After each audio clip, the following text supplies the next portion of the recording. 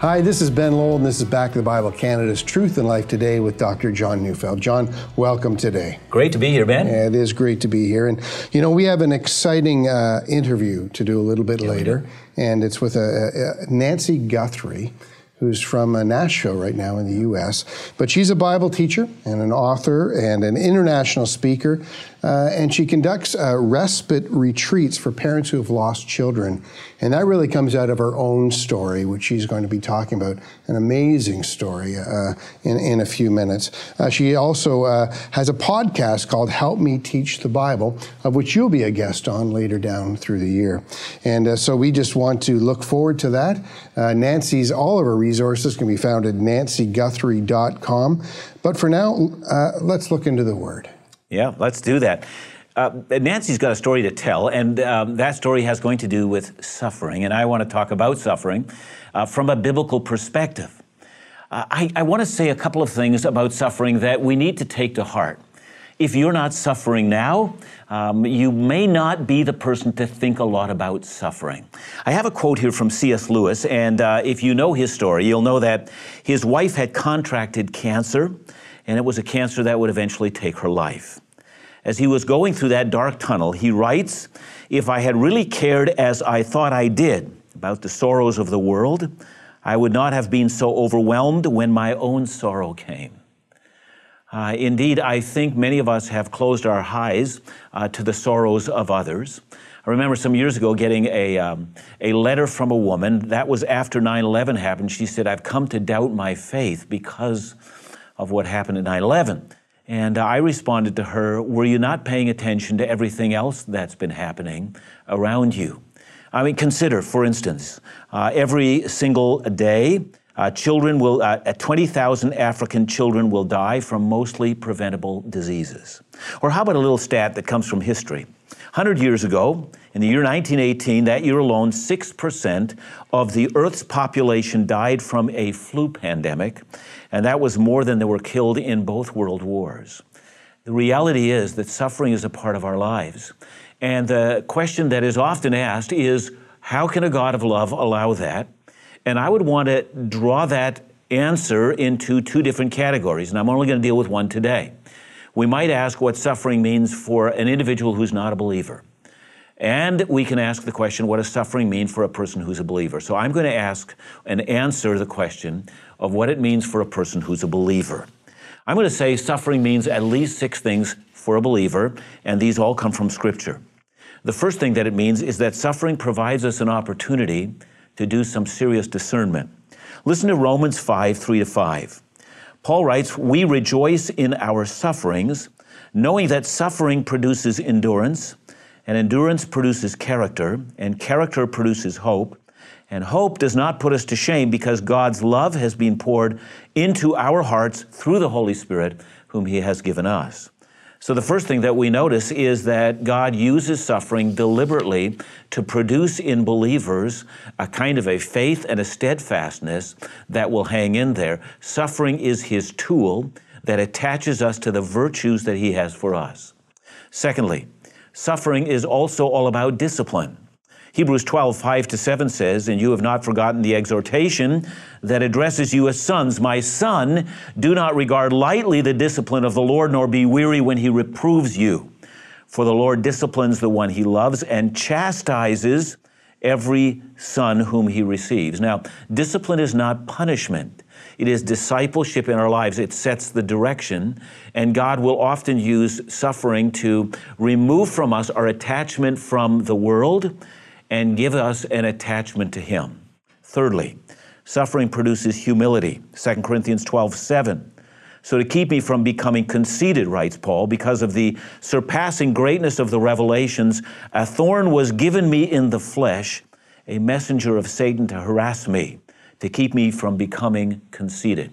Now, Paul writes that against a background. God has given him revelations that no previous prophet of God has received. And Paul says, in order to humble me, because of what God had for me, I was also going to allow these difficulties that you go through to produce in you a humbleness and a reliance on me that you wouldn't be able to get any other way. Here's something else. There is an opportunity in our suffering. You might not think of it that way, but listen to what Paul says in 2 Corinthians 1:4.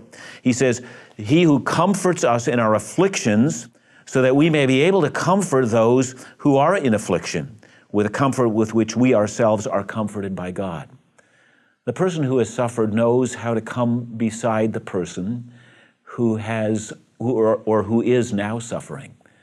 I mean, there is something about simply standing beside someone who's going through a very dark valley and being there and saying, "I'm going to continue to be your friend and I'm going to continue to stand with you." In a way, only the person who has suffered can actually provide that. Number 5, there's this thing called Christ-likeness. And this is a strange thing, but we know that our Lord and Savior suffered. And what suffering does is it allows us to be united with Him in His sufferings. We begin to identify with suffering. Listen, for instance, to Philippians 3, verse 10, where Paul says, "That I might know Him and the power of His resurrection and may share His sufferings, becoming like Him," he says, "in His death." We would never have known what it is for Christ to die until we begin to suffer as well. And in this way, we are united and brought closer to our Lord who suffered.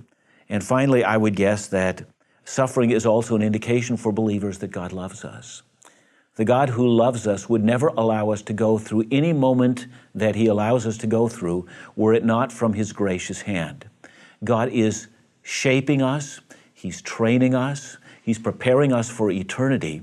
He's doing all of these things because He loves us. The things that happen in this world are never happenstance. They didn't just happen. It wasn't just a bad sense of circumstances. It wasn't luck. It was the providential hand of God. And if the God who loves you takes you through a dark valley, believe that He does so only for one reason. He does it because He loves greatly. We're going to meet a woman who suffered in a way that I would have prayed I would never have had to suffer, but she did and will display a wonderful sense of love. This indeed comes from the hand of our Heavenly Father.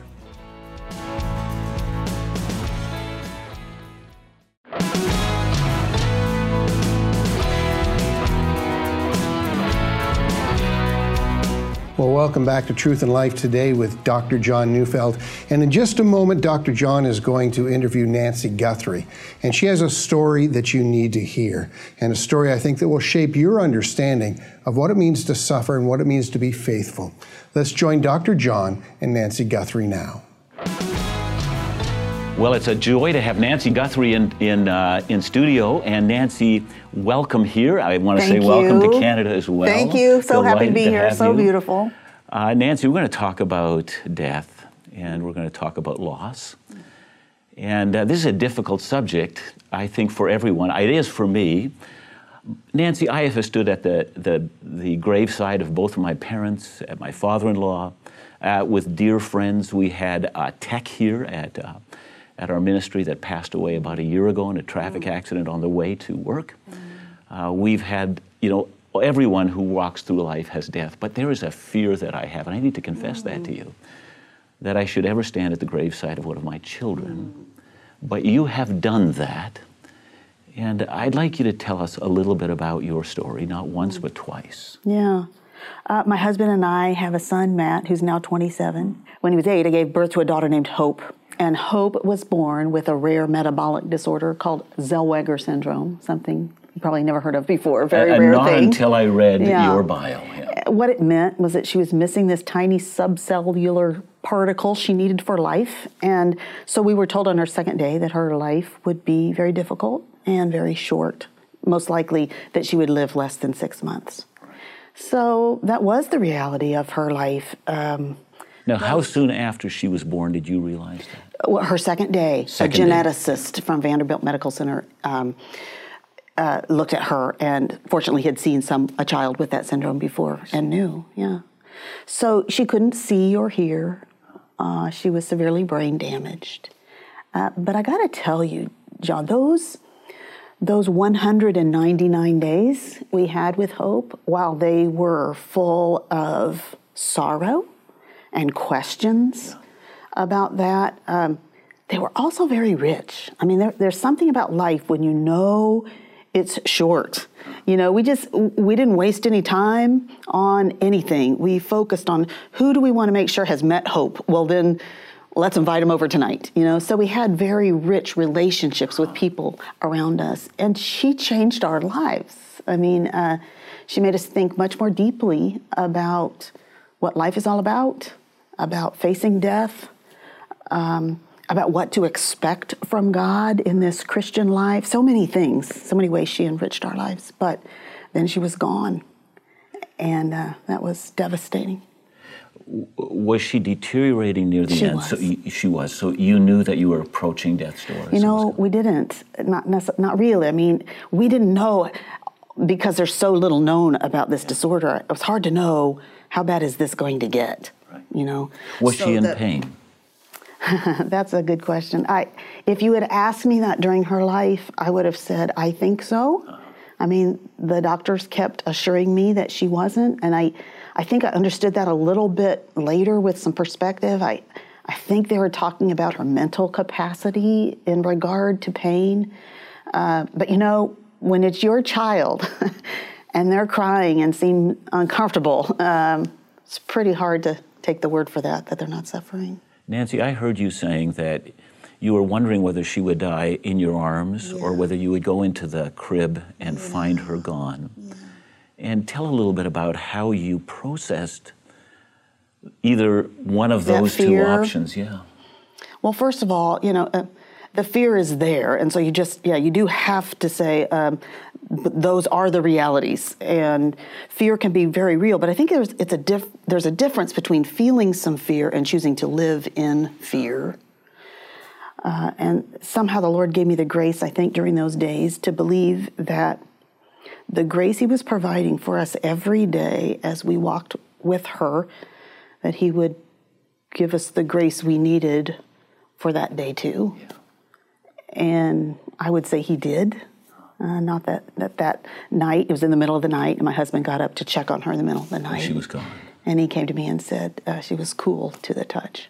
Yeah. And so we let her go.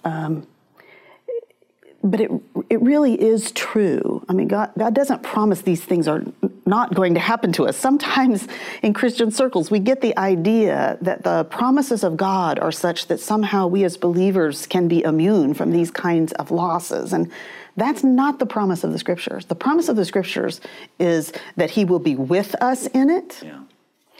The promise of the Scripture is that our suffering is not meaningless. It's not random. But that when we belong to Christ, are joined to Him by faith, there is actually meaning in our suffering, that He is causing all these things to work together for our good, specifically that we would be conformed to the image of His Son. So we have that hope to hold on to. But then the other thing that we have to hold on to is that this life is not all there is. Those 199 days, did you remind yourself of these truths that you've just talked about during that time? Absolutely. You did, yeah. And you talked about that regularly between the two of you. Absolutely. And talked about, we would have friends who say, we want to bring you a meal. And we'd say, well, bring a meal and then stay with us to eat it. And so that's what I mean in terms of rich times together, because these are the kinds of things we talked about. What is a miracle, and should we ask God for one? What is the purpose of prayer? We didn't. Or at least in the way you might think. We believed that God had determined that her life would be short. I remember so well, just a couple of weeks into it, John, I was rocking her in what we had intended to be her nursery. And I remember thinking to myself, okay, I accept, Lord, that her life is going to be short, but I'm going to ask you to make it as long as possible. I thought, that's not asking too much, to make it as long as possible. So I gear myself up to pray this prayer. And I realized, wait a minute, what if a longer life for her is not what's best for her or for me? And even before I could pray the prayer, I realized, am I willing to trust God with the number of days that He gives her? And that the number of days He gives to her will be right for her and right for me and bring Him glory. And so I didn't pray that prayer. I prayed, Lord, give me the grace to trust you with the number of days that you give her. this resting in the wisdom of God in the midst of suffering, which is what you're talking about. You know, sometimes a person comes to that after they have suffered and thinks to themselves, I'm so glad I have these truths, but you're telling me that you can walk in the middle of the suffering and can be reminded of them there. Well, I tell you what, this is why I'm grateful for a ministry like Back to the Bible. I was in a very high accountability, intense Bible study for about 7 years leading up to this. And so many times I would think to myself, John, what's the Lord preparing me for? Yeah. I didn't know. Kind of glad I didn't know. But I look back on that and I think of myself, I think of the story of the wise man and the foolish man. One builds his house on the rock and one on the sand. And it's fascinating because the storm comes to both. Yeah.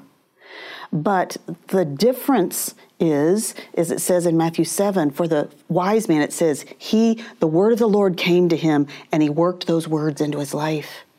And I feel like as I was in God's word before this, working God's word into his life, it gave me a foundation so that when the storm hit, it wasn't that I was unaffected by it, but I wasn't destroyed by it. We're going to come right back.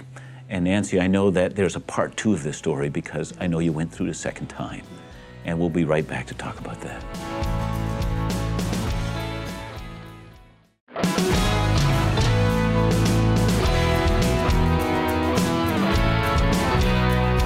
Nancy, after the death of Hope, I know that you and your husband had made a decision that you'd talk about whether or not you should take measures never to have children again. Mm-hmm. So, and I know that you did. Yeah. And then I know that there was a surprise. A big surprise. A big surprise, and you were found to be with child again. Yeah. And however, unlike Hope, you found out the illness that she had afterwards. Mm-hmm. You knew immediately throughout your pregnancy. Yeah, we went through prenatal testing and then knew when I was about 15 weeks pregnant that I was going to give birth to a son this time and that he would also have the fatal syndrome. In the culture in which we live in today, many secular people would say, just have an abortion during that time. Mm-hmm. Now, I know you didn't. I don't know whether you received counseling from people to say, do that. I don't know whether or not you struggled with that. Talk about that. We didn't struggle with that. Yeah. It was interesting. The geneticist who had diagnosed Hope is the one who processed the prenatal testing. When he called us, we had said to him, we'll continue this pregnancy either way, but we'd like to know which way we're headed. Yeah. And so when he called us to give us the results, to tell us that this son was going to have the fatal syndrome, he said, well, you may want to come down and talk to us now. I see. And I said, what do you mean? Well, some of your thoughts about this might have changed. And I said, are you saying we may have decided that we're not going to continue the pregnancy? He goes, yeah. And I said, oh, no. I think he in particular understood that because he knew we had valued Hope's life. We didn't wish her life away. So I think he grasped that. I think there were others around us. I was actually kind of surprised at a couple of Christian friends who said, nobody would judge you for that. But oh my goodness, all life made in the image of God is so valuable. The value of a life is not dependent upon what a person can contribute or how long it is or what they accomplished. And so our son, Gabriel, was born, and he was such a joy to us and to so many people around us. I wouldn't have missed that for the world. And I guess I think sometimes that the world says to someone in that situation, they say, okay, you don't want to go through that hardship, and so you want to end that pregnancy now to make it somehow easier for yourself. I can imagine what it would be like for me now, John, to think that I ended my child's life instead of giving my child life. And so certainly there were difficulties involved in it, but I tell you what, I don't have any lingering regrets. So I think this needs to be said because life itself is a gift of God. It's of great value in God's sight, and that it is the task of all of us, whether we encounter life with difficulty or with relative ease, that we celebrate this as a gift from God. Yeah. Even though with Gabriel, you already knew what that path of sorrow would be like because you'd walked it before. Did it feel different the second time through? It was the same but different. Many aspects of it were the same. His condition was very much the same as Hope's, and his decline, the onset of seizures at about 3 months, those kinds of things. It was different to go through a pregnancy knowing that I was going to have a child who would die. It was awkward, A lot of times I would run into someone who knew we had had a child die, and they would see I was pregnant, and they would say, "Oh, this is so wonderful." And they would make the assumption, sometimes even a theological assumption. So God has now blessed you with this other gift because you were so faithful in the midst of losing this other one. So like Job, God gave you children to replace the ones who lost. They would think that way, but I would have to decide in those moments, am I going to drop this bomb on them that this child is going to die too?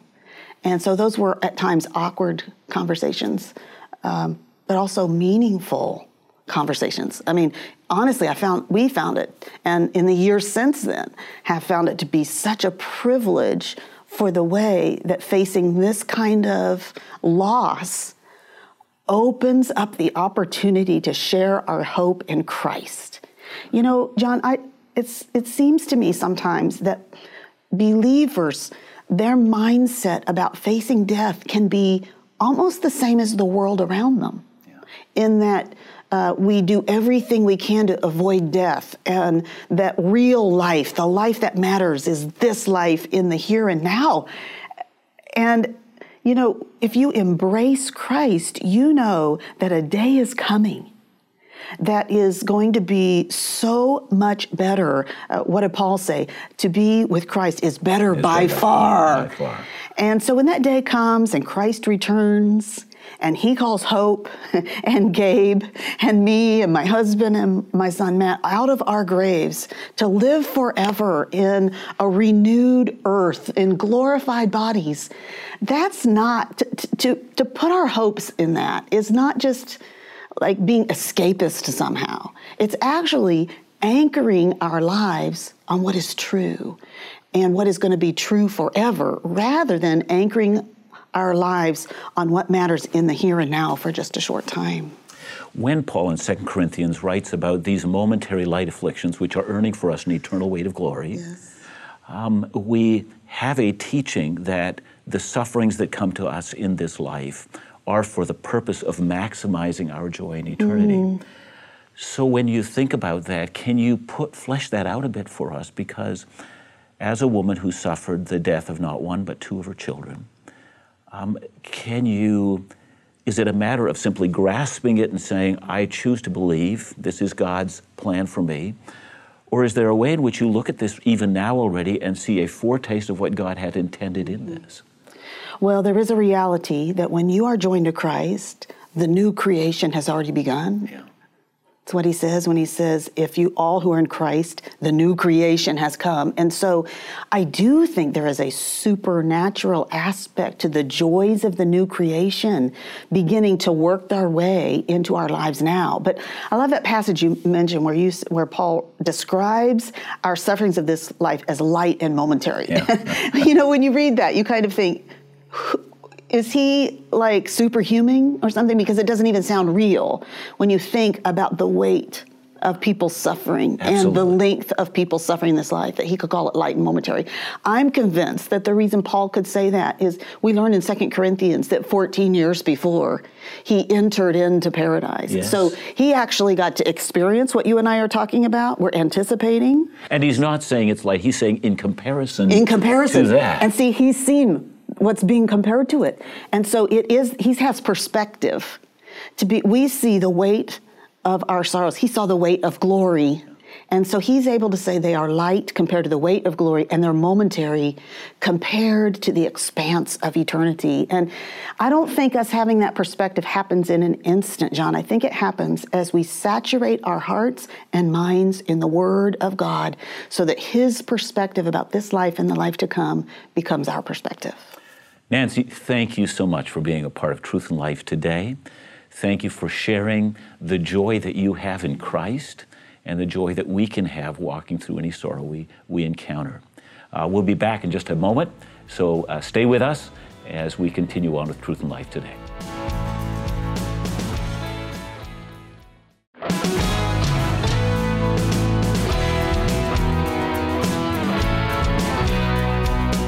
Hi, and welcome back to Truth and Life Today with Dr. John Neufeld. John, that was an incredible interview and a wonderful opportunity to just hear the heart, but also just the understanding of Scripture that Nancy has and how she's applied that to her tragedy in life. What are some of the things you came away with? Ben, one of the things I came away with is exactly what you've said. Here's a woman who's rooted in God and in His Word. Yeah. And when we're rooted in God, we can walk through anything. And we can find God in it and find even joy in that and find meaning and hope and purpose. Tragedy comes to us all, Ben. I think we know that. But you know, we have an anchor for the soul. And so that's a takeaway for me. I think I have another one as well. And that is just simply the preciousness of life, that life is a gift, and that we don't measure the worth of life by what it accomplishes, and we don't measure the worth of life by the length of it. Yeah. But that life itself comes from God. Yeah. And therefore, what God has created, we want to honor. And that's what she testified. Yeah, and you know, just the thought of when she was talking about Gabriel and the fact that she knew early on in the pregnancy that he would come to the same end as his sister would, and yet she felt life was so precious, she couldn't conclude that life. That was up to God to conclude. Yeah, she was righteous in walking through that. God bless her, yeah. Yeah, fantastic. Thanks so much, Sean, for a great program today, and thanks for Nancy as well for joining us. And remember to join us again next week right here on Truth and Life Today.